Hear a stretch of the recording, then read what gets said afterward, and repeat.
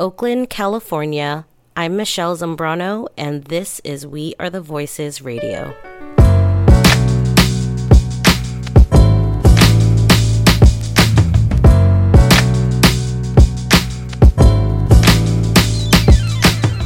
We Are the Voices Radio is pleased to present inspiring poetry readings and edifying conversations recorded this past fall and in spring and summer 2020.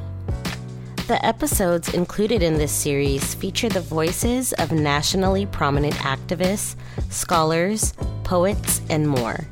We offer these episodes in the hope that they will contribute to our listeners' well-being and self-reflection, and will heighten their awareness and move them to action.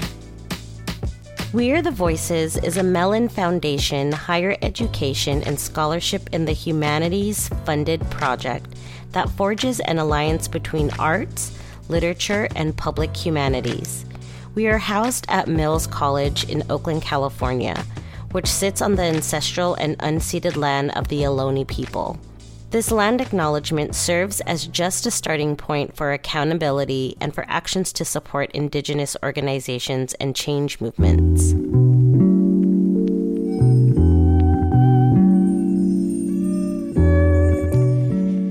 This episode features an electric conversation between four of the most cutting-edge thinkers and activists in the field of critical disability. Join us as Mills professor Kirsten Saxton facilitates a free-flowing discussion between Dr. Gina Kim, Leah Lakshmi Peepsna Samarasina, Dr. Jasbir Puar, and Dr. Sami Shock as they discuss disability studies, activism, capitalism, arts in the academy, and the role of the body-mind in the time of epidemic. So I'm going to jump in because y'all are not here to hear from me. But when we're thinking about this event, could not have imagined a better group of folks to think with and to be able to sort of eavesdrop on their conversation together. As they talk about disability, activism, capitalism, they're thinking about how to conceptualize disability in terms of precarious populations, state-sanctioned violence. I want to take a moment. I don't want to have an additive list of the violences that we're all in and adjacent to right now, but a moment to think of what's happening in South Asia and the situations globally, as well as what's happening locally wherever you are. These folks offer a crib of color critiques of the places that we find ourselves, and they help us inform where we might go.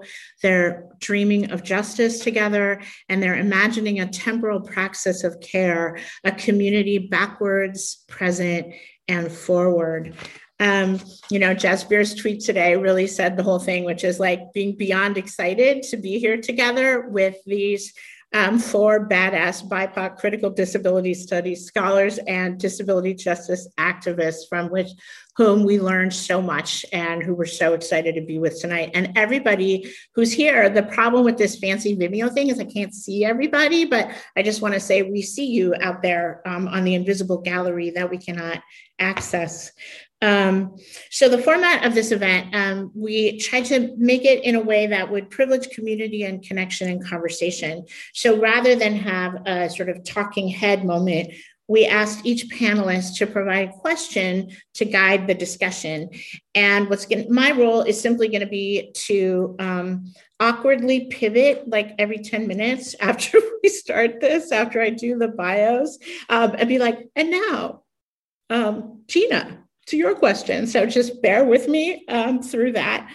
And we're figuring there's probably like 10 minutes per question, roughly. So we have about 45 minutes for discussion. And then the Q&A at the end, if you drop your questions into the chat, we will get through as many of them as we can at the end. So what I'm going to do now is formally share the introductions that were shared with us for our speakers, but you should Google all of them because these introductions are not nearly adequate enough for their spectacular phenomenalness. And Josh is going to drop the bios into the chat for increased accessibility. Also, I'm trying to talk more slowly. I really want to acknowledge how fast I talk to the interpreters, and okay, bring it down. So I'm going to read all 4 bios and then turn over to the first question. So Dr. Jasbir Puar is professor and graduate director of Women's and Gender Studies at Rutgers University, where she has been a faculty member since 2000. Her most recent book is The Right to Maim, Debility, Capacity, Disability, published with Duke in 2017 as part of the series Anima, Critical Race Studies Otherwise, that she co-edits with Mel Chen. Puar is the author of the award-winning Terrorist Assemblage, Homo-Nationalism in Queer Times, published in 2007, which was translated into Spanish and French and was reissued in an expanded version for its 10th anniversary in 2017, and is also working on any number of other astonishingly important projects. Sami Schalk, Dr. Schalk is an associate professor of gender and women's studies at the University of Wisconsin-Madison. Her research focuses on disability, race, and gender in contemporary American literature and culture.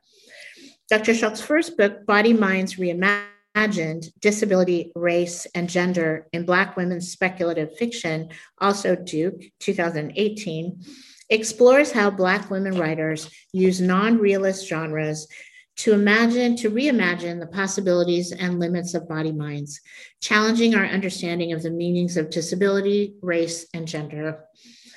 Schalk's next project focuses on disability politics and Black activism in the post-civil rights era. She identifies as fat, Black, queer femme, disabled, cisgendered woman, and can be found on Twitter as Dr. Sami Schalk and on her website, samischalk.com. Leah Lakshmi Peepsnia Samarasinghe, she, they, is a queer, disabled, autistic, non-binary femme writer. And I think I just did the name wrong with weird anxiety. I apologize. Educator and disability transformative justice worker. They are the author or co-editor of 9 books, including Tongue Breaker, Care Work, Dreaming Disability Justice, and Dirty River, a queer femme of color dreaming her way home. She co-edited The Revolution Starts at Home, Confronting Intimate Violence in Activist Communities, and they are the 2020 recipient of the Lambda Foundation's Jean Cordova Prize in Lesbian Queer Nonfiction, recognizing a lifetime of work documenting the complexity of queer experience, and are a 2020 Ford Foundation Disabilities Futures Fellow. I feel like we could just parse that title, the Ford Foundation Disabilities Futures Fellow. Dr. Gina Kim is an assistant professor of English and the study of women and gender at Smith College. She teaches and writes about critical disability studies, feminist and queer of color critique, and contemporary ethnic literature, American literature. She is currently at work on a book manuscript titled Dreaming of Infrastructure, Crip of Color Imaginaries After the U.S. Welfare State, which examines women and queer of color literary production in the afterlife of the 1996 US welfare reform. Her work has appeared or is forthcoming in Signs, Social Text, Melis, American Quarterly, Disability Studies Quarterly, the South Atlantic Quarterly, and the Asian American Literary Review. So what I'm going to do now is I'm going to turn to Sami to open us up with our first question. Thank you so very much, and please enjoy.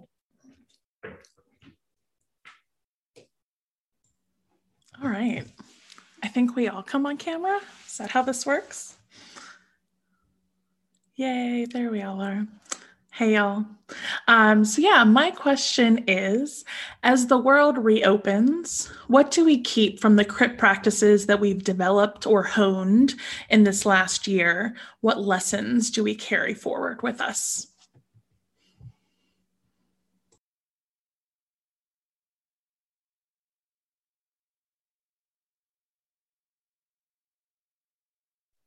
This is Leah. I can go. I'm a light brown skinned, middle-aged, non-binary autistic weirdo with brown and pink curly hair on one side of my head, and I'm glad to be here. I was thinking about how to answer this question, and I think my answer is really simple. I think that I never want to hear any abled institution ever say again, it's too hard to be accessible, like ever. And this isn't some kind of brand new or unique criticism. I think that every single disabled person I know feels the same way. It's interesting. I went to Mills for my MFA in 2007 to 2009, and I was thinking about what a different time that was. Disability justice was just coined as a phrase and a movement building framework in 2005. So it was 2 years old when I started. And I was a real baby crip in a lot of ways. And I was just thinking about, in terms of, being disabled and brown in academia, really tentatively being like, can I had a pain flare and I couldn't make it down the 580 to class. And my professor just being like, you have to be in class, there's no way. And I was like, but Skype, because it's 2008, right? And this isn't to single out Mills. I mean, most universities have that version of that. Fast forward 10 years later, I worked for a year in 2015, 2016, running the not the Disability Justice Center, the D Center, kind of an unfortunate name, which is the Disabled and Deaf Student Center at UW. And one thing that we dealt with, which so many disabled folks on campus deal with, was that we were this rare thing. We were a disabled student center. And I had so many students, peep in through the door and be like, am I allowed to come in here, or do I need a note? Because I don't want to be viewed as like cheating, right? And that's the way, the gatekeeping of disability, that's one way it happens in academia, right? Is this, very legalistic framework where you have to prove that you're not lying and cheating about being disabled to get special rights, right? Which is completely different than the disability justice perspective of naming and claiming home and claiming identity as disabled and deaf and neurodivergent people, and that we are our own authorities. So I want to keep everything from last year. And I also want to, like, everything we've invented, everything that we as disabled and neuro-weird people invented way before last year. And I think if we're talking academia, I think, Amada's proposal would be that we end the ways in which accommodations currently functions, which is to protect the corporate interests of most universities and the liability interest, and instead move towards just asking students, workers, and faculty what we need to be present, and then basing academia around that. I don't know if I answered the question, but that's what I got for right now. Jasbir, do you want to go? Or Gina, would you like to go? I'm going to try and do the passive thing. I'm happy to go. Leah, thank you for that. I did want to also kind of acknowledge the land as well, that I'm on unceded ancestral Lenape homelands, and I wanted to recognize the longstanding significance of these lands for Lenape nations, past and present. I'm a middle-aged Sikh woman with medium brown skin and brown eyes, and I'm wearing, I have long black hair, and I'm wearing a black button-down shirt, and I have kind of largest silver hoop earrings. I also want to thank the organizers of this panel. Thanks to Mills College, to Sheila Lloyd, to Kristen Saxton, and to our interpreter, and also to my fellow panelists. So I'm really honored to be here with all of you. I wanted, with this question, I had also immediately thought of what Leah was talking about as well, that we've learned for sure that the kind of work accommodations that disabled people have been arguing for so very long are available immediately to those who don't necessarily need them once the pandemic is quote unquote over. So there's a real lesson here about the kind of institutional instrumentalization of accommodations, and how we have to kind of push back against a bureaucracy on the notion of accommodation as something exceptional or burdensome. Leah said this, much better than I could ever say it. The corporate interests of the academy. The thing about the academy, I think, is that to kind of pick up again on what Leah was talking about, is that there's not there's really no room to grieve in the academy. There's no room for loss. There's just a kind of demand to kind of sweep away everything into this kind of the machine of productivity. I was on a panel with several people from the Crypt Temporality special issue, which there's great pieces in there, including Sammy and Gina's co-written piece, which is beautiful. And everyone on this panel, this was for the Society of Disability Studies conference, everyone was voicing discomfort and also anger about this narrative that we're returning to normal, because it's, of course, just not true. It's not globally true at all, as was mentioned already in terms of what's going on in India, which I'll also talk about in a minute. But also the discomfort with the demands of productivity that await this quote unquote return, right? And that for so many pandemic time, that's been kind of chanced upon as this novel thing that people have had to live through is actually what Crypt time has always been. And Alison Kafer had made this beautiful point about the kind of before and after, before the pandemic, the after of the pandemic. These are already kind of embedded markers of privilege and already kind of marking bodies that are deemed worthy of being cared for in that sense. So a lot of concern about what it means to go back to return to normal, particularly in terms of teaching demands, campus presence, safety issues, all of that stuff. The last thing I just wanted to say is that I think grief and mourning are not just in academia, but just typically privatized experiences. There's just really a massive expectation that that experiences of grief and mourning will be privatized. I, as with so many other people right now, have been experiencing through family and friends in India, and also through supporting friends here who have family there, this kind of dissonance between this kind of like a jubilation around this return to a kind of post-pandemic life, and here, and then what's actually happening in India right now, which is just a kind of the scale of which is just kind of unbelievable and tragic and really unknown, and we won't know for a while. So that dissonance makes grieving and mourning really difficult in this context of this, expectation that things are returning to normal.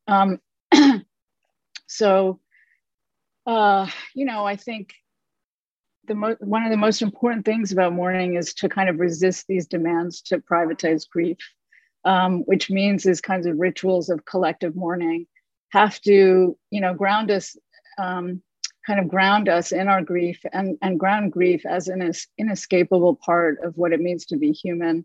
And it's not something that, can be denied or compartmentalized. So even in this panel that I was on, there was a kind of surging of people saying, I'm not okay. And so there's a question about like, where is there space to say, I'm not okay? As there was, in this plenary where everyone wound up acknowledging the kind of not okayness that we were dealing with, and in community that was supportive. So where is it okay to say I'm not okay? In the last couple of weeks, Twitter has become this repository of grief. People have been posting beautiful tributes to relatives and friends who've departed. The scale of what's happening in India is just kind of inconceivable on some level. And at the same time, and so I was thinking about this kind of collective taking up of space around grief and mourning, and a refusal to pretend that what's happening is not happening, and a demand and a kind of insistence on sharing. At the same time, Twitter has been blocking accounts and deleting tweets not only of posts and accounts that are critical of the Indian government or the Modi government, but also in the last couple of weeks, any reporting on the ethnic cleansing that's going on in Sheikh Jarrah right now in Jerusalem, where settlers have been raiding Palestinian homes. So this is just to say that our efforts at collective mourning and grieving have to constantly kind of outrun the kind of corporatization of these spaces. And I will pass it to Gina, I think. Thank you. So I am zooming in from Northampton, Massachusetts, which is on Pecumtuck and Nipmuc ancestral lands. I am an East Asian woman. I have glasses, white chain earrings, and a puffy pink dress. And so I think, when I first got the questions, I remember, Sammy, your second question was about how do we mourn in pandemic times, especially as disabled people, which I feel like Jasbir's answer just like beautifully addressed, thinking about how grieving in public is so important during this moment, refusing the privatization of grief. And I mean, I guess thinking about how to grieve and mourn, that ways of grieving and mourning that aren't rooted in like physically being with other people, right? Which is how, grieving outside of the context of sort of traditional funeral rites, right? Collective grief that is taking place without actually being able to physically touch and hug people, right? Which feels so important to the process. And I will say that a couple of the people on the panel know about this, but, before the pandemic, I lost a very dear friend of mine. She was my best friend for almost 2 decades. And because of complicated reasons I won't get into here, my mourning for her had been disrupted in some significant ways, right? Like we weren't able to sort of gather in this kind of traditional way at a funeral, right? With her body physically present. So I feel like prior to the pandemic, I was trying to think about ways of grieving and mourning that weren't reliant on that traditional funeral rite. And I guess I had been thinking a lot about legacy, right? And what legacy means. And I guess what it means even for a person to be gone, right? Thinking about legacy beyond the textual record, right? Beyond genealogy, which I feel like is how we usually think of it, right? And just thinking about ways to honor our ancestors that are about sort of like embodying the qualities that they brought into our collective worlds, right? And I'm thinking about, we lost, and I feel like I never personally met Stacy Milburn, but I felt like I knew her in some way just because she had so deeply touched my own web, right? So then her legacy makes me think about what does it mean to actually know someone in a particular way. But just thinking about hashtag Stacy taught us, right? That being such an important legacy, all the writing she left behind, but also I'm sure like with her loved ones, the ways in which she was an incredible friend, right?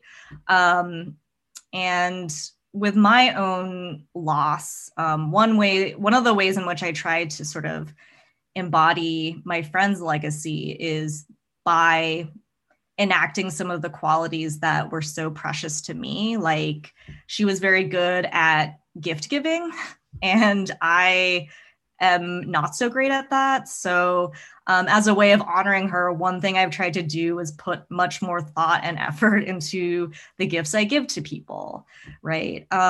So I think that if anything, the pandemic has forced me to think in more complicated ways around what legacy and grief are, right? And just refusing to hide my grief away, right? And being big and public with it. Yeah. Can I be a shitty panelist and speak a little bit about grief? Because I realize I just jumped right into like, and like I actually want to talk about it a little bit. Totally. Okay? And you're next anyway, so you can just like pivot on that and go. I mean, I just want to say thank you to Jasbir and Gina for what you just, just how real you both were about grief. And I have some thoughts too. I mean, I was really close with Stacey for 11 years, and I was one of the people who planned her memorial. And, it's really, I mean, something I wrote the other day is that to be a disabled person of color who chooses to love other disabled people of color means that you're going to watch people you love die. And you're actually going to watch them be murdered by the state and by the medical industrial complex, because I believe that's what happened with Stacey. Her cancer treatment was delayed for a year because Stanford couldn't figure out how to do a surgery on someone with a wheelchair and a van. And, I've just been thinking a lot about just crip grieving and mourning, and how we don't, we're not seen as human, and we're not seen as people with communities, and we're definitely not seen as people who mourn each other. But there's so much complicated stuff that's so important going on in crip communities always. But I think especially in the past year with the loss of people like Stacey, Mel Baggs, Carrie Ann Lucas, so many other people, people who are known in community, who are in that particular tension of other disabled people know those people, but, to the able world, they're like, what? And also to people who weren't known as disabled writers or activists or scholars, who were like everyday people. Just with the public-private tension, I'm thinking that with Stacey, because she died on May 19th, 2020, on her 33rd birthday. And we joke that, she taught us how to organize an accessible COVID-safe memorial in 3 days, which we all were losing it, but we did. And, people will remember we had the digital billboard with her face on it that was driving around Lake Merritt, and the deaf and deaf-blind Zoom room and all of the things.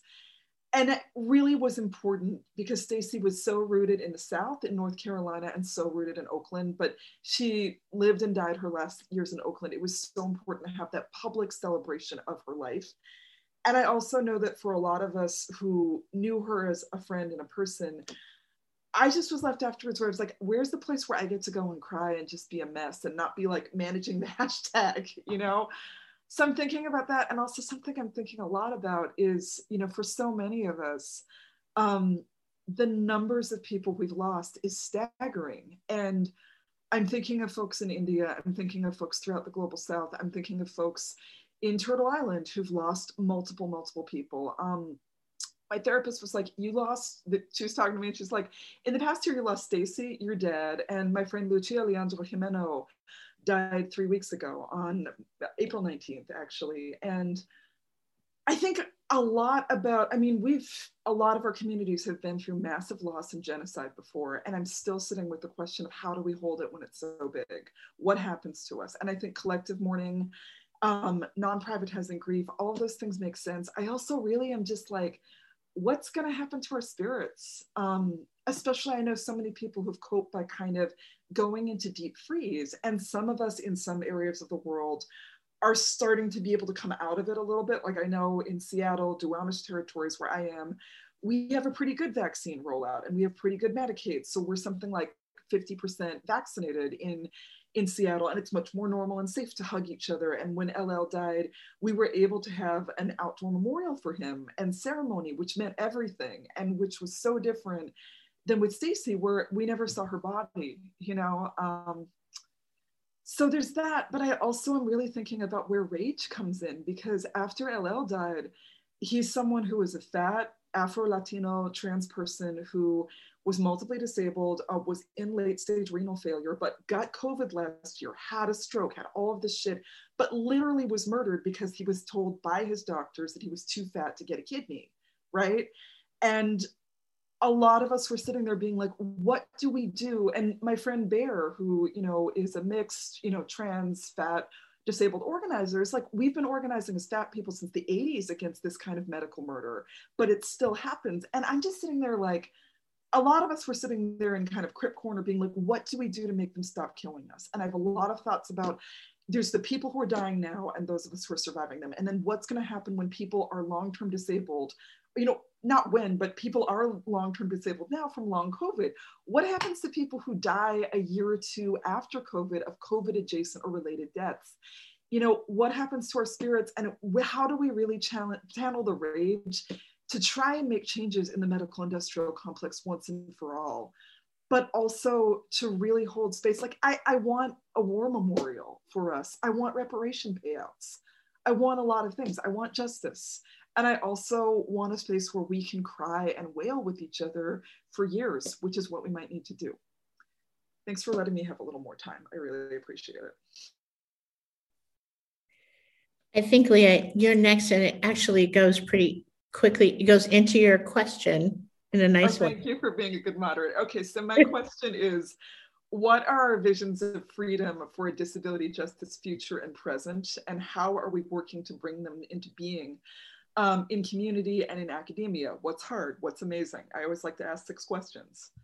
I can pick somebody, and also I can just throw it out. Sami, do you want to start actually? And if you don't, like, it's fine.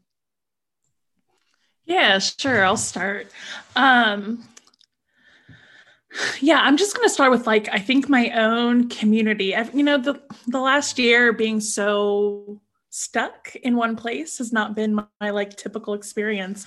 So I've been thinking a lot about this in terms of my local community. And I think one thing is, like, I want a vision of disability justice that's really inclusive of folks with psych disabilities. A lot of our organizing work, especially getting cops out of schools here in Madison and trying to get cops out of everywhere, but particularly schools, revolved around like disabled students of color, particularly with mental and psychiatric disabilities. And so I want us to have a vision. And right now it just feels like so many folks are like social workers, and that's not that either.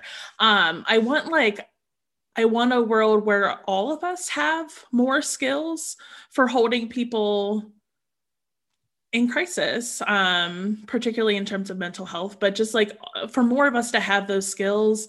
Leah, I mean, I think about your book often, but I'm particularly in this moment thinking about femme labor, right? That it falls to, in my community, disabled femmes to do this work. And so that's the thing that's standing out for me right now, is that I want a disability justice future where more of us have the skills so that there are lots of us to do the supporting and not just a few.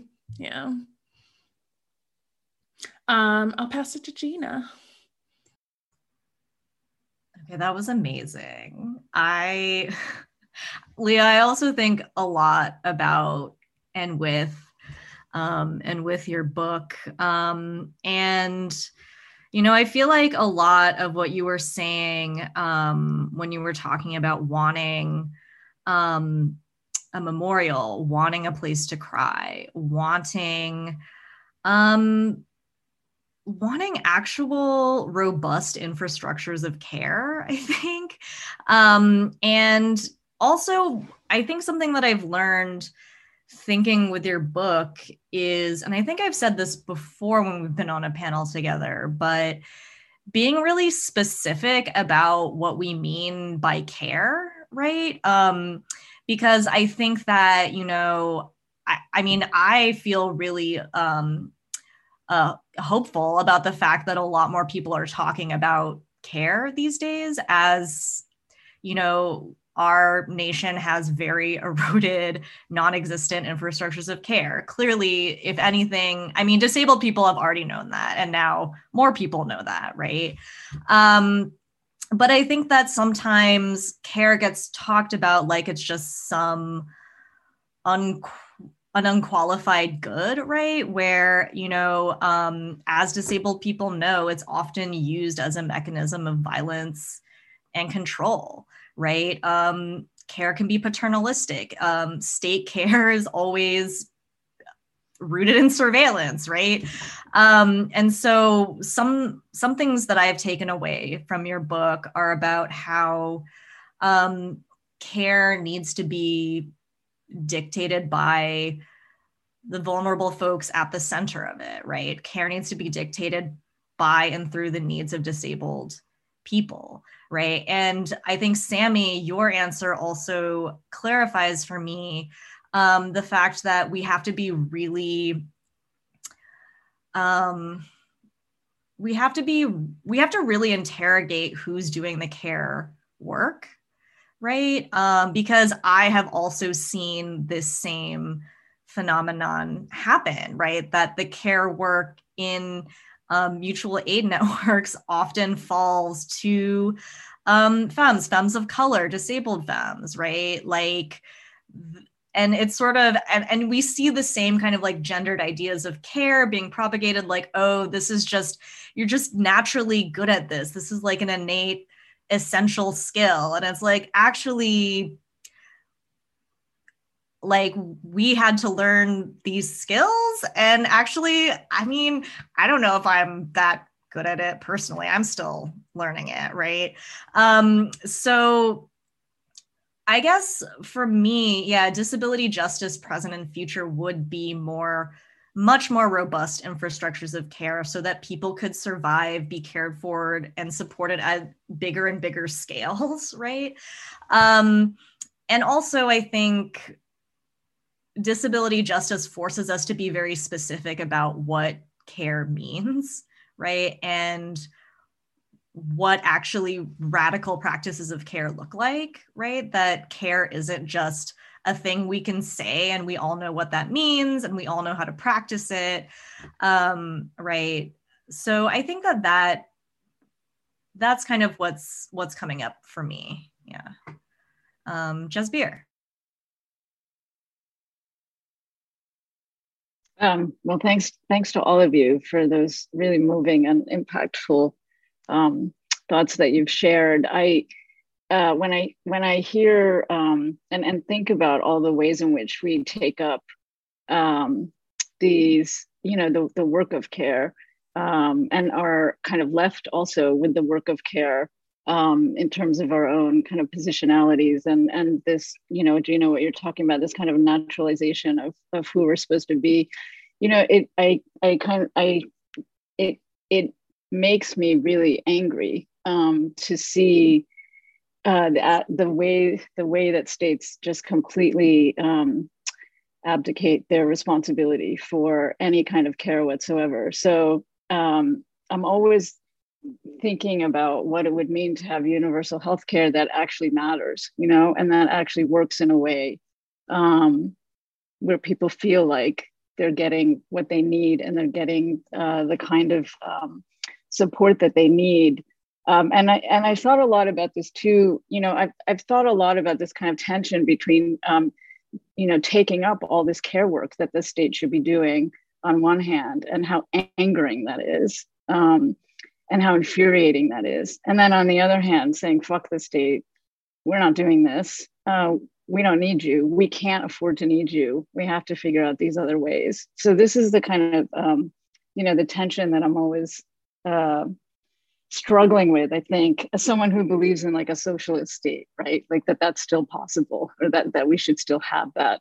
I wanted to both, honor Leandro's passing, who was somebody that I also worked with at the Audre Lorde Project, and also Christina Crosby, who left us too in January. And that was a very, another experience of figuring out how to collectively mourn without being able to be physically present, which I think is such an important issue that you're all raising, right? This is a kind of reality, not just of the pandemic, but of times to come, and also of this kind of relationship that we have to people in other places who are also suffering, right?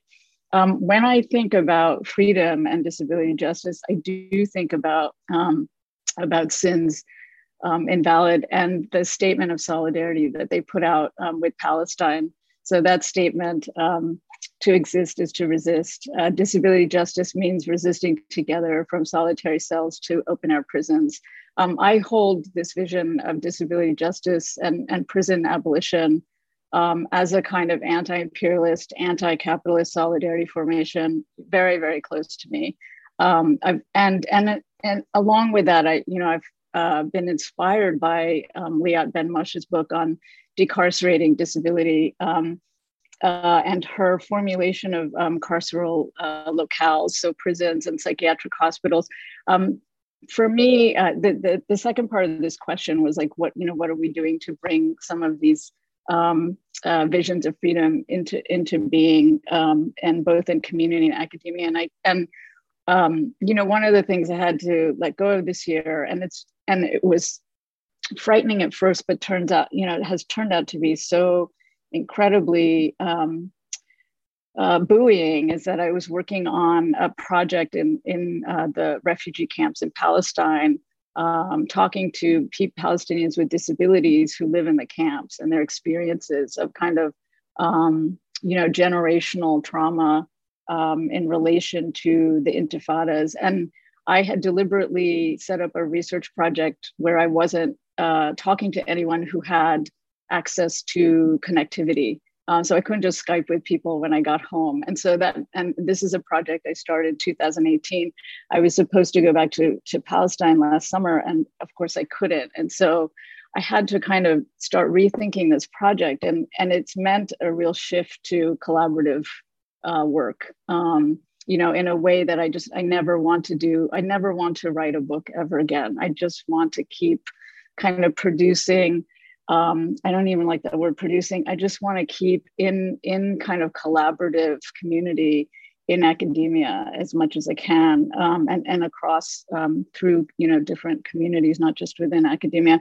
Anyway, this is a long way of saying that Liat and I are starting to think together about a kind of forum on decarcerating disability, where the prison abolition and disability justice formation is a kind of anti-imperialist, internationalist understanding of how we can think about not global north and global south as these kind of oppositional or disconnected or self and other frames, but actually really interrelational. So I'm really excited about the project and hope to be able to share more about it in the future with Liat. But this thing about decarcerating disability and thinking about the ways in which blockades are a form of incarceration, the way the occupation is a form of incarceration, the way checkpoints operate, all of these things as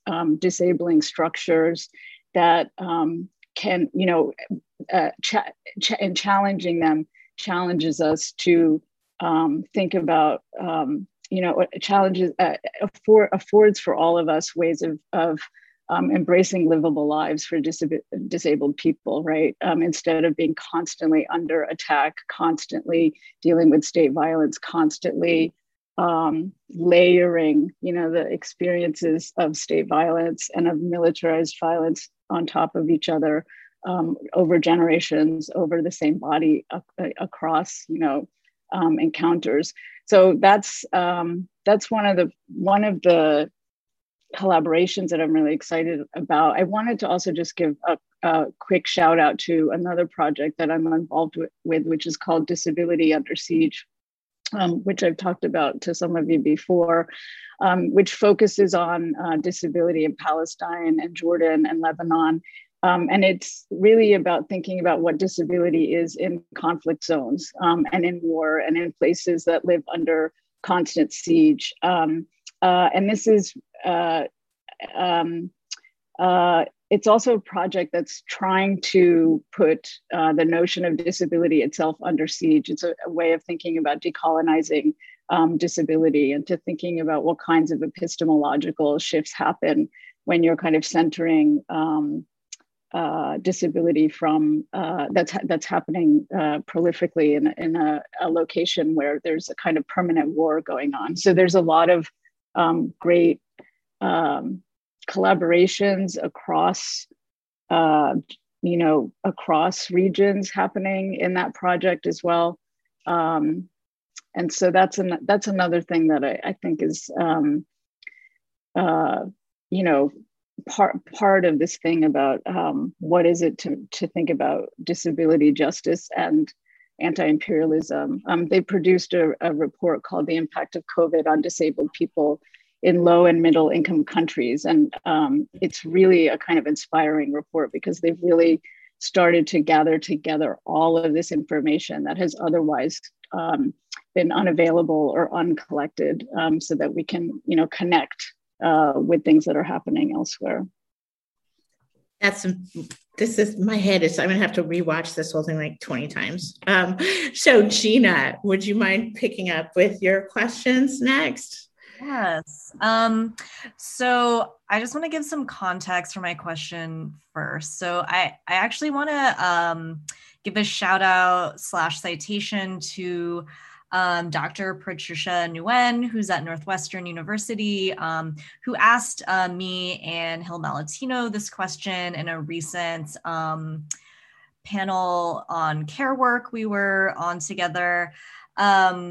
And it really, I don't know, I found this question to be really, it just expanded my thinking so much. And I was just so excited about it that I wanted to bring it to this group of people as well. But I just wanted to make it clear that I did not think of this, right?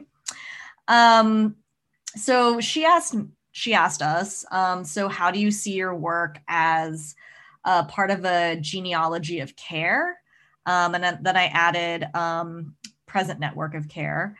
So who are your care ancestors and luminaries? How did you learn about the care practices you hold today?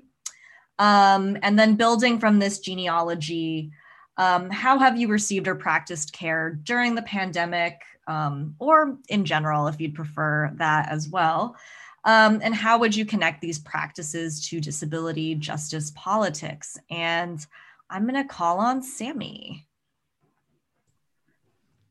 That was so many things, Gina. I'm going to take just like a couple of those things. So thinking about a genealogy of care. Yeah. In my personal life, I think about when I was 14 years old, my mom signed me up for a creative writing camp at this place called Women Writing for a Change in Cincinnati. And I was like 14 and in Catholic school. And I went to this place where they were like talking about menstruation and bodies and like sitting in a circle and passing crystal stones for like talking stones. And I was like, what is going on? But that space like transformed my life. And so I think of Mary Pierce Brosner, Pierce Bromser. She's the founder, and just like the many teachers that I had, I ended up taking classes there all through high school. And then I became like a little teacher's aide there. And then eventually I went through their facilitator training program and just did the whole thing. And so that for me is the first time that I learned about care, where they were like, we always have food at our events. We always have, quiet space. We have moments of just like sitting quietly or writing quietly. When you share your work, like there's a chime between each person rather than clapping, so that like if someone reads something really heavy, applause doesn't feel right, but you want to acknowledge what was just shared. Just all these practices that, years later, I realized were so much about caring for each other and listening to one another. When you asked for feedback, you had to ask for very specific kinds of feedback that you wanted. And then you only gave that feedback to people, right? So that's like my first experience of feeling very cared for in my words in particular. And for me, as someone who writes, that's super important. But then in a professional sense, the Society for Disability Studies changed my life. I had never been in a disability community space before I went to that conference.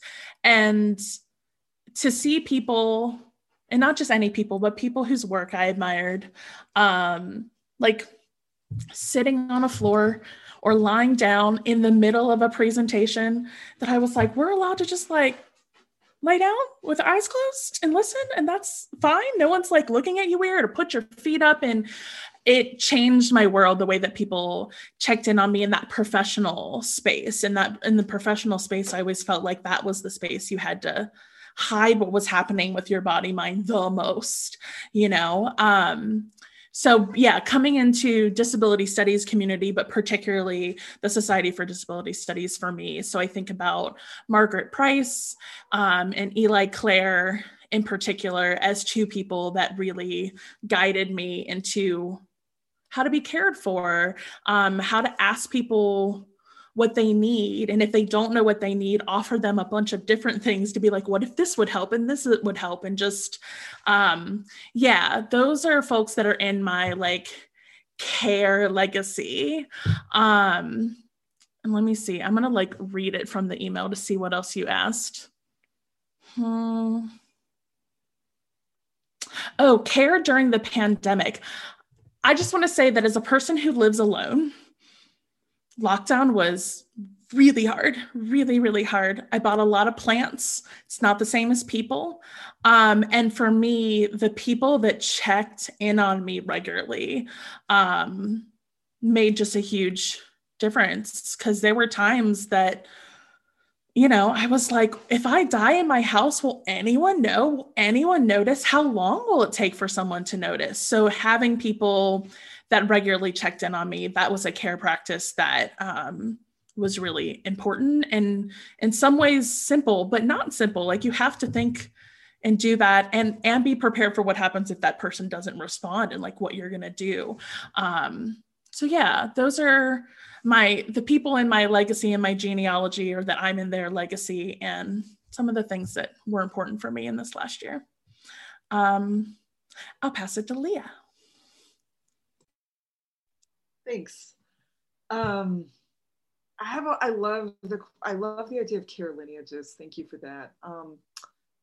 I'm actually, there's a lot of people, I feel pretty rich in care lineages, which is really lucky and also not accidental. It's like, it's a byproduct of, you know, a lot of invisibilized disabled organizing and world making by ordinary, nobody, loser disabled people. But I want to lift up two, and interestingly, they're both Mizrahi queer femmes. So Lilith Finkler, who's somebody I talk about a lot, who is a Moroccan Jewish, or Libyan Jewish actually, working poor, MAD, and psychiatric survivor organizer. When I was 22 years old and living in Toronto and very crazy and very undocumented and starving to death and very early chronically ill, and pretty much with no social capital, but involved in prison justice. You know, I'd come to Toronto as an abolitionist and to do prison justice work with, you know, my lover at the time and friends. And then I got really sick and I got abandoned by a lot of that community. But the thing about Toronto in the late 90s was that the prison justice, abolitionist, and psychiatric survivor movements were like this, right? And something that me and my friend and comrade, the newly minted Dr. Cyrus Marcus Ware, as of yesterday, talked about recently, was he was like, we were doing DJ before it was DJ as like Black and brown, really crazy, sick prison abolitionists in the 90s. And I was like, yeah, we didn't have the term, but that's what it was. So Lilith was somebody who organized, she was a legal worker for MAD people at the local legal clinic in Parkdale, which is where a lot of MAD folks who got out of the bin ended up moving to, because at the time it was you could get a room in a boarding house, you know, it was very affordable. She started what she called Psychiatric Survivor Pride Day, which was really different than some of the kind of more whitewashed disability pride marches that have, you know, happened more recently. And she just showed me something that I think is a really prime quality of disability justice organizing, which is that it's about rights and it's about food, you know, as Sami also said. And it's also about, you've got to shoot the shit and build trust with people who have been told all of our lives that we are always going to be patients. We don't have the capacity to be leaders or have any good thoughts or ideas. So, you know, there's this one donut shop where everybody on a day pass from Queen Street Mental Health would go hang out with their allowance. And she would just go there and just hang out and be like a nuts brown woman and shoot the shit and then give people flyers. And every meeting we had, it was all of these poor working class, pretty much all Black or brown, a couple of poor white nuts. And we were organizing together, and there was always food and there was always tokens. And I was walking 2 miles each way to the meeting because I had like $37 in a yogurt container, and I was really embarrassed about being poor, which is normal. And when she found that out, she just gave me a whole roll of tokens. And she was like, just take these. And I was like, this is gonna last me 2 months. She was like, I know, take the tokens. And there was no gatekeeping, and there was love. There was her as a brown, mad, femme who was working class, loving me as a 22-year-old. And, she found me cash gigs when I was waiting for my work visa to come through. She never said I was too much. And that's disabled love right there. And the second person I want to shout out, and I'll briefly talk about care during the pandemic, is Billy Rain, who's another completely, doesn't get enough credit for helping found the movement, but Billy is a Mizrahi survivor and MAD and disabled organizer, and they founded Sick and Disabled Queers, which in like the glory days of Facebook groups, really was a hotspot for so many disabled Black and brown people who were at home in their beds, and there's a lot I could say about Billy's organizing, but I want to say that they really modeled a space that was like, we all matter here. Nobody is the star crip and you're just some little guy in Cincinnati. Everybody has shit that matters. Everyone has stuff to contribute. This is a horizontal space that also was very much about like, oh yeah, you need a Cymbalta? Great. Somebody have an extra one? Mail it to this person. But also with really great boundaries where they really modeled how to be a disabled person who didn't kick people out the door the first time someone fucked up or said the wrong thing.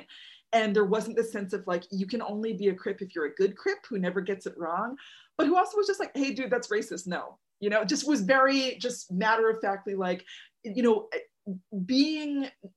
being against disposability politics in practice does not mean it's a fucking free for all. And actually, we're going to continue to censor BIPOC people. We're going to continue to call out bullshit. We're also going to name when we don't know how to answer something, but we're going to see how we can figure it out together. And real quick, last thing about care during the pandemic, I just want to say that something I always want to lift up is that the ways that disabled people do care is different.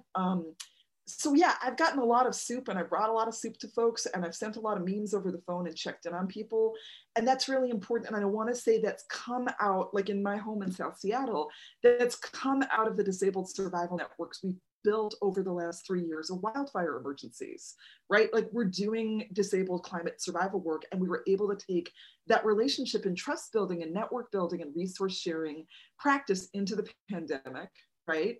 And the other thing I want to say is that care is not just soup. It's also, I want to lift up that the massive amount of work that disabled people did to end care rationing as it was proposed legally in so many states, that's care. What the Nobody is Disposable Coalition did, what Alice Wong did with High Risk California, right? That is shit that is care in practice, that is not bringing someone a cup of soup or a pie, but it has saved people from being murdered by the state. It's not perfect, but I want to say that organizing also is deep disabled care because it means that we are fighting for our lives to be able to continue. We're going to pivot on that perfectly because I'm like, yes. So you guys, we clearly need another hour, but we have 10 minutes. That's with our 10 minutes extra. So Jasbir, if you could say your question as a way to talk. No, it's perfect. And sort of talk about, maybe you could pivot an answer and your question, which seemed very related to me. Sure, I can pivot. I just wanted to hail Toronto in the late 90s because I was there for Desh Pradesh. So great. It was really a special time. I answered this question actually thinking kind of more about spiritual work and the kind of faith community that I grew up in. So I've been watching really with renewed interest in this kind of utopian idea of langar, which is part of what's happening at the farmers' protests in India, which is this kind of, and so this is about food, of course, again. but it is this communal practice of like cooking and feeding each other and eating together. And this is a practice that I grew up with in my Sikh community in New Jersey. And this is langar is like a kind of central tenet of Sikhism. It's an anti-caste practice, which includes the caste of women as well. And it's a kind of conviviality that challenges caste inequalities. It challenges gender inequalities. And so langar has become like part of the sustainability of the protests, right? It's part of what allows people to come and to stay. And it also kind of extends out to the communities around these protest sites. This has been incredibly inspiring. So these are forms of care and social organization that are feeding tens of thousands of protesters every day, and also as neighboring communities. I guess I never thought about it as a form of mutual aid, but I guess you could think about it as mutual aid. It's not charity. It's not a form of pooling resources.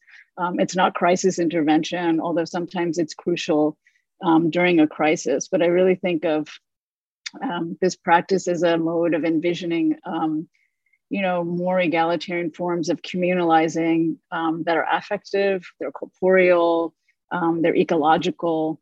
And so this is a kind of theological philosophy and also a conceptual space.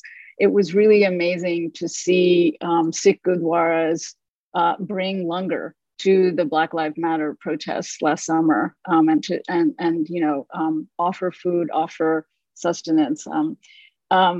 I was also thinking about Harsha Walia, who's, the author, as I'm sure you know, of her brilliant book, Border and Rule. She once tweeted, "Everything I know about socialism, I learned in a langar hall."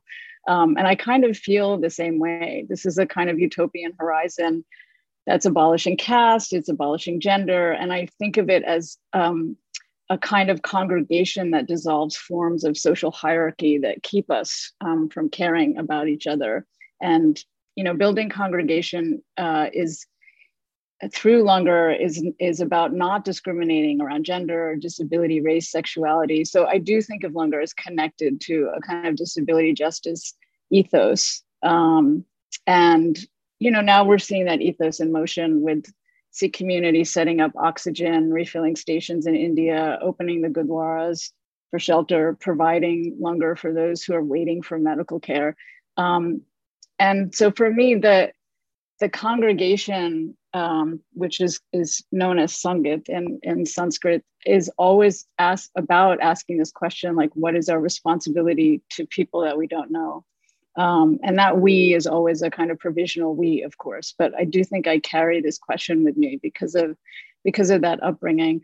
I also just wanted to say that during this time, my relationship with my dog has been so very important. And Sammy, I think I've noticed your cat kind of peeking up, cat ears peeking up. So I also wanted to say that, and also Sammy, you brought up your plants, that the interspecies care has been so incredibly important.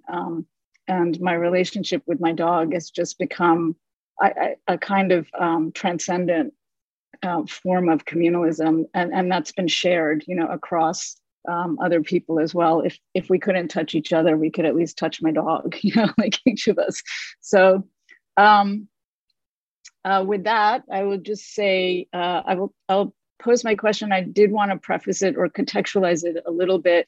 How does disability justice organizing change not only what activism is, but what protest is, where it is, and also who is there?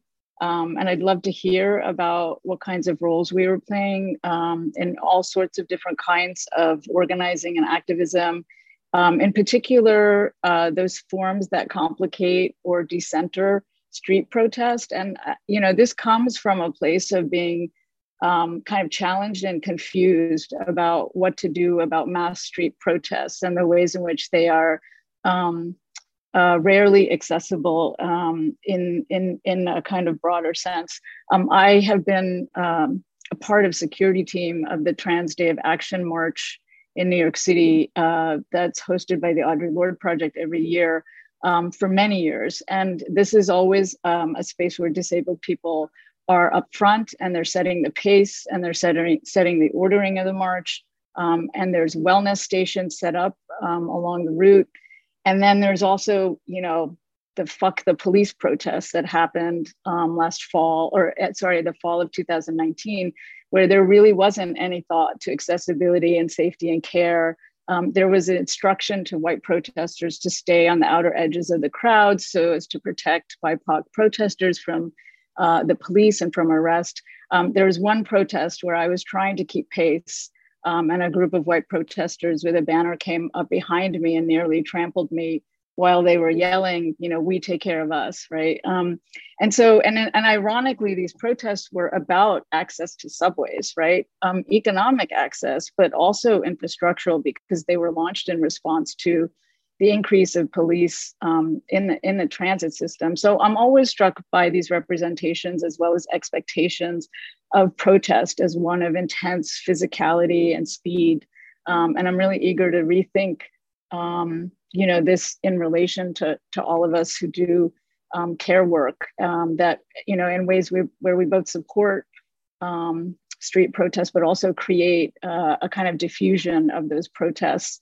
I wanted to mention the bed activism work by Akemi Nishida, because I find it very inspiring and amazing. And then I also you know, even as I want to kind of ask about the respatialization of protest or different spaces, I also do think about all of the pictures I've seen and stories I've heard of disabled Palestinians, often in wheelchairs, at the front lines of protest in confrontation with the IDF, and in the kind of quotidian resistances enacted by Palestinians with disabilities every day, and encounters with checkpoints, with settlers, with military forces. So sorry for the on and on about the question, but that was the motivation behind the question. Thanks.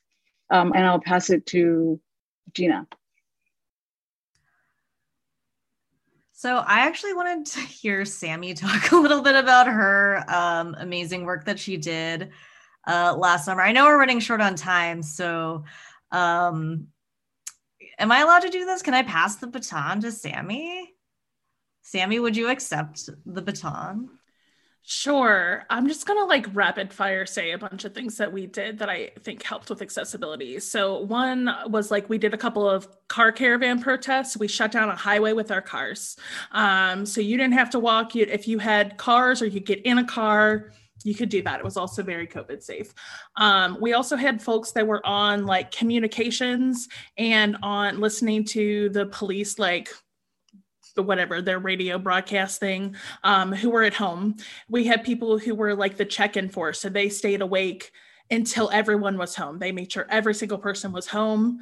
And that's what they did. They were at home staying awake, but checking in on all the people. I did a lot of food deliveries. So I did a lot of just like providing food in a stationary place rather than moving. So those are some things that we did that increased the accessibility. And I think another thing on just a purely social level is like recognizing the people that were doing that background work, right? Like really naming like our eye in the sky, like all those people, all of that, nothing could happen without all those people. So really recognizing the various ways and the many structures that have to be in place to do safe mass street protests, right? And that doesn't just mean the people who are actually in the street marching. Yeah. I can jump in. I mean, I just want to lift up the disabled people have been protesting for years, and nothing has to be the way able people think a march has to be. I mean, I'm thinking of everything from the Section 504 sit-in, where you had deaf people using ASL to communicate because the cops didn't know what it was, right? To, you know, the Power to Live coalition, when they shut down PG&E last year after the power shutoffs during the wildfires, or sorry, 2 years ago, where I remember Stacey was like, girl, we had beds outside the PG&E headquarters. We had beds, we had ASL, we had ESL, we had food. Everyone was laying down. And the cops didn't know what to do with that because they were used to, you know, ye olde regular protests. They were like, there's a bunch of cripples in beds and power chairs who have like shut down all the exits and entrances. We're not sure what to do with this. Some things, I wrote this piece called Cripping the Resistance last year because, to be honest, I mean, I'm in Seattle. CHOP was here. We took over 16 square blocks in a police headquarters, which just brought down its 12-foot high cement walls yesterday because it was bad PR.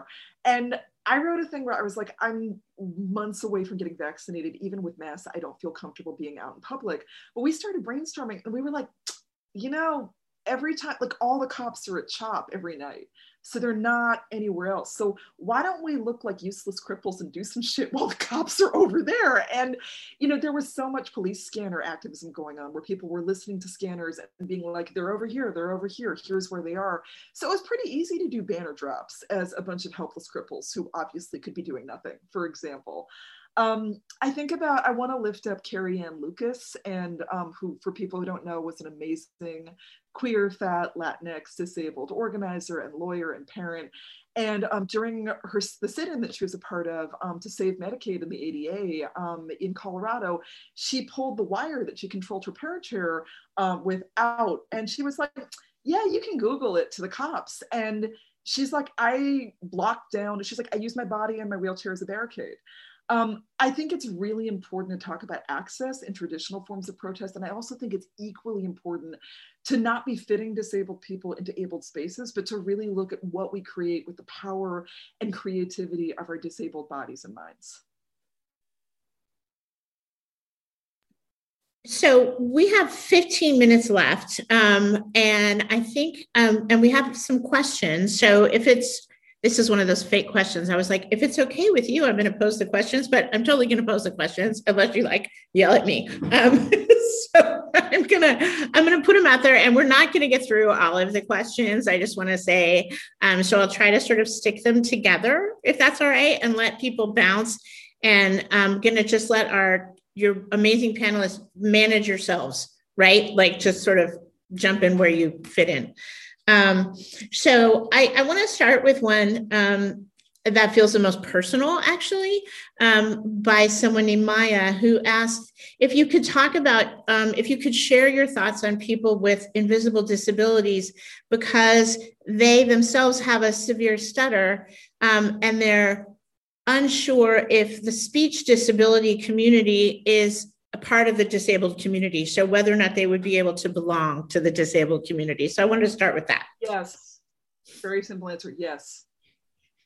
So Maya, you're here, you're held, you're good. I'll say really briefly that, because of the ways in which we're in this legalistic framework about somebody who's not us, right? Like a doctor or a lawyer or whoever gets to decide whether we count or not as disabled people. And also because sometimes we have to pass as much as possible to survive. There's this idea that it is the number one question in crit community of oh, I don't know, am I disabled enough? And I just want to say that you being disabled doesn't take disability away from anyone else. It's not a zero-sum game. We can all be fucking disabled in many different ways. And it's not taking a spot away from anyone else. It's disability is anyone who doesn't have a normative body or mind. And we can talk about the different ways ableism affects us in our different experiences, but we can all be disabled. And I've also seen some really incredible scholarship in disability studies that writes about stuttering and disfluency. So also, yes, it's a straightforward answer. And there's, of course, precedent and sort of some really great theorization and writing around this as well.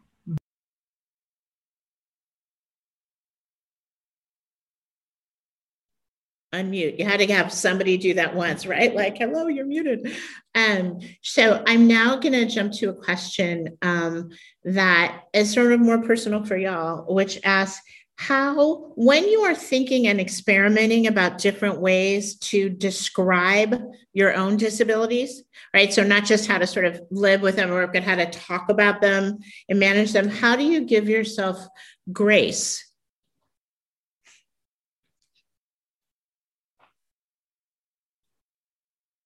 Can you explain more what you mean by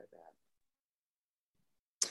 So this says, when you're experimenting with different ways to describe your own disability, my understanding of this would be if you're thinking about how to position yourself sort of publicly and internally as a person with has disabilities, how do you give yourself grace as you perhaps are less of it. I'm going to guess, I can't tell, but maybe less of a sort of good crip or sort of not within the right box. But Lucian, if you want to jump in with more details, go for it. I guess I'll say I kind of took that as grace as like, yeah, that you might get it wrong or something. I guess as a person who has lived with various disabilities my whole life, but not identified with disability as a disabled person until quite recently, despite working in disability studies for a very long time.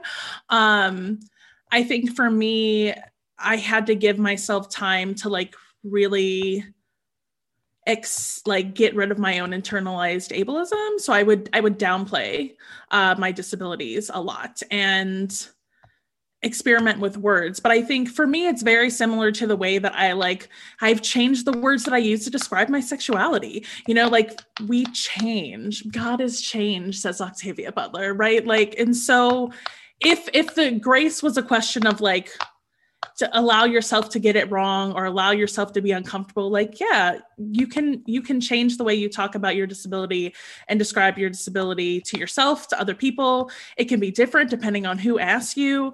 All of that is fine because there are some people that don't deserve to know all the things about you. And then there are some people that do.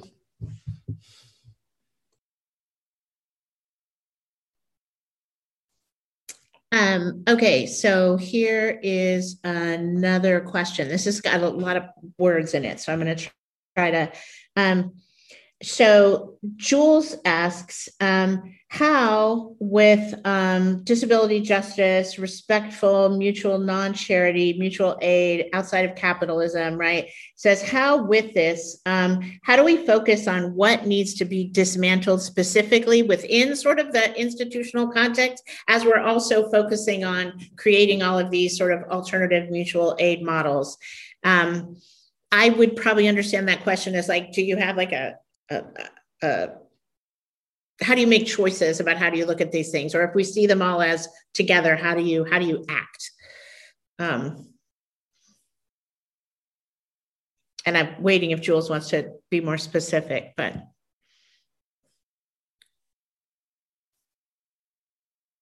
I could go, but I already went. So somebody else can go. I want Jasbir to go on this one too, because I think we didn't get enough time to talk about your question, like even for 1 second. So part of this might be about if you're both working in the streets, right, doing the bed street, or how does praxis, right, the actual things that people are doing in terms of non-sanctioned aid structures. Also, someone wants to know how to spell the congregational Lunger, I think it is. So you can drop that in. Versus like the point of attempting to dismantle like the imperialist, settler colonial state. Like, how do you put those things in conversation? Okay, maybe I get it. Maybe. I'm not sure I do either, but I think you can live and we're totally good, because I think Jules says, I'm not sure, but like think on it. So just, so as congregation, the word is sangat. It's S-A-N-G-A-T. I guess I would say that I was thinking about Helen Mikosha, who is like, there has to be, disability justice has to be, or is always kind of weighing out what it means to advocate and strive and support, disabled lives, but also fight state violence at the same time and fight mass maiming. And so this is a kind of understanding of Southern disability studies that resonates in Palestine, which is very much so. There's really no, for example, I would say this isn't true across Palestine at all. And because of the spatial fragmentation of the West Bank, it's hard to say that anything kind of runs across because that's how the occupation works. But for example, in the refugee camps, that there's really a fusion around lived lives as disabled and also resistance to the occupation. They're kind of one and the same, right? So, challenging state violence also means articulating. There's there's no disabled identity or relationship that's not already completely imbricated in resistance and anti-imperialist resistance to the occupation. So in that sense, if I'm understanding the question properly, but I'm pretty sure I'm not, in that sense, there's not really a separation out of priorities. They're all folded into each other and they're all lived simultaneously.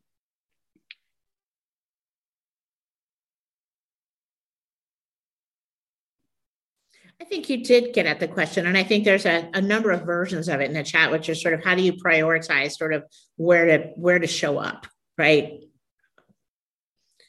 Did anybody else have anything you wanted to jump in around that one? Yeah, Leah. Yeah, I just wanted to say that what I got out of that question was kind of the tension between, do we just do prefigurative mutual aid outside the system at all stuff with DJ, or do we do anything else? And I want to say that like it's both and. I think that that's something inside DJ movement we've talked about a lot, and that there's a lot of complexities around it. And I think that sometimes people who are newer to it are like, oh, DJ means never engaging with the state at all, except to dismantle it. And I would say that Olmsted, for example, being refunded, funding going to people being able to be in community-based settings or their homes with, care tenants who are paid well, that's just like, there's the complete destruction of the state and the empire as we know it.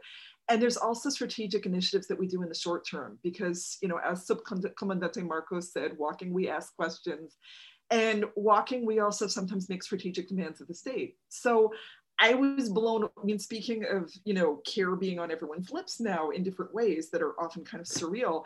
I was listening to NPR in my car because KEXP was having a bad hour. And I was just hearing about this, like, oh yeah, no, we're gonna fund care economies. President Biden's gonna do that. And I was like, this is really weird. And also when I was hearing about some of the things that might go through, if we pushed for it, in terms of in-home care workers being paid well, in terms of paid time off, in terms of, really a focus away from putting disabled people into institutional and congregate settings where we die, and being like, yeah, you can get your wheelchair.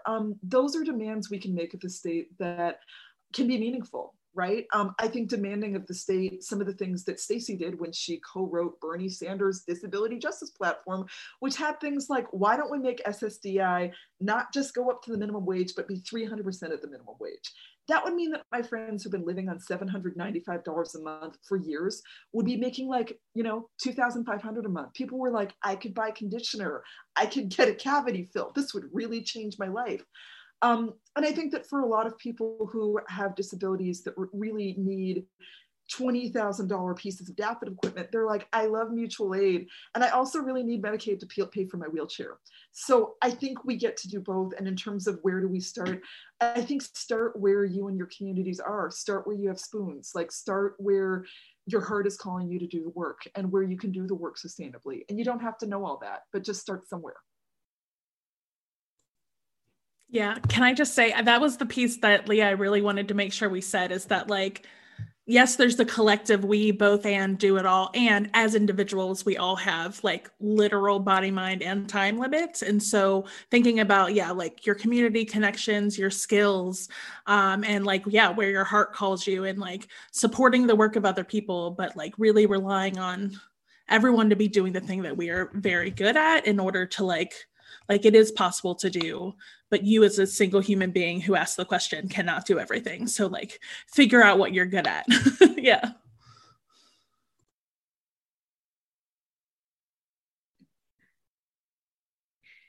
So we are just about, I was looking at time, we have just a couple of more minutes. And we have two questions that are related about do you have any suggestions for somebody's writing from about having a psychological disability and not having a lot of resources for talking about how to navigate the stigmas of psychological disabilities. That's a bigger question than can be overtly answered, but I did want to just give it space for a second. And I feel like the person, like all the thinking about madness, right? All the thinking about neurodiversity, but so mad queer. Yeah. So we've got, I'm going to put these into I can't put them in, but Josh, if you could put in the Fireweed Collective for Laura and for anybody else, the other people on there who are saying they don't have resources for that, and madqueer.org.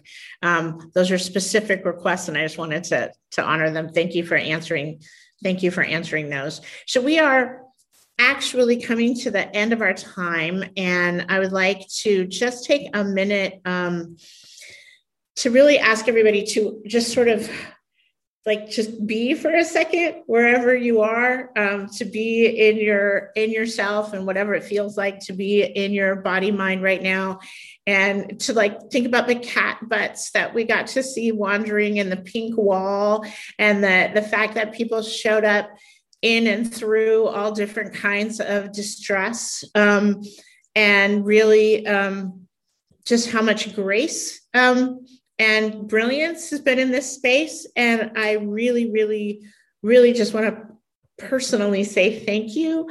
And thank you for our two interpreters, because man, y'all, we would talk really quick too, all of us.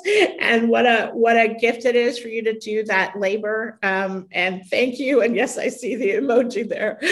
So thank you for running with us. And I appreciate everybody here. If you have more questions, you can reach out on Instagram or Facebook. And I just really look forward to these conversations, continuing to reading and talking and hearing all of you again, and just want to say thank you. So thank you so much for being here. And then it's going to weirdly just turn off, and it's going to be super awkward. So I'm going to just stand here awkwardly. Thank you. Yes, you can all, Bye, friends. Unmute and clap for yourselves. Yay for ourselves. All right.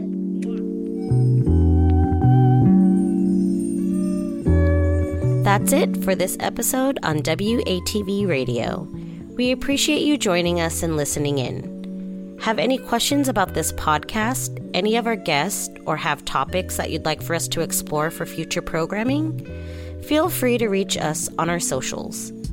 On Twitter and Instagram, we're at WATV_Oak. And on Facebook, we're at WATV.Oak.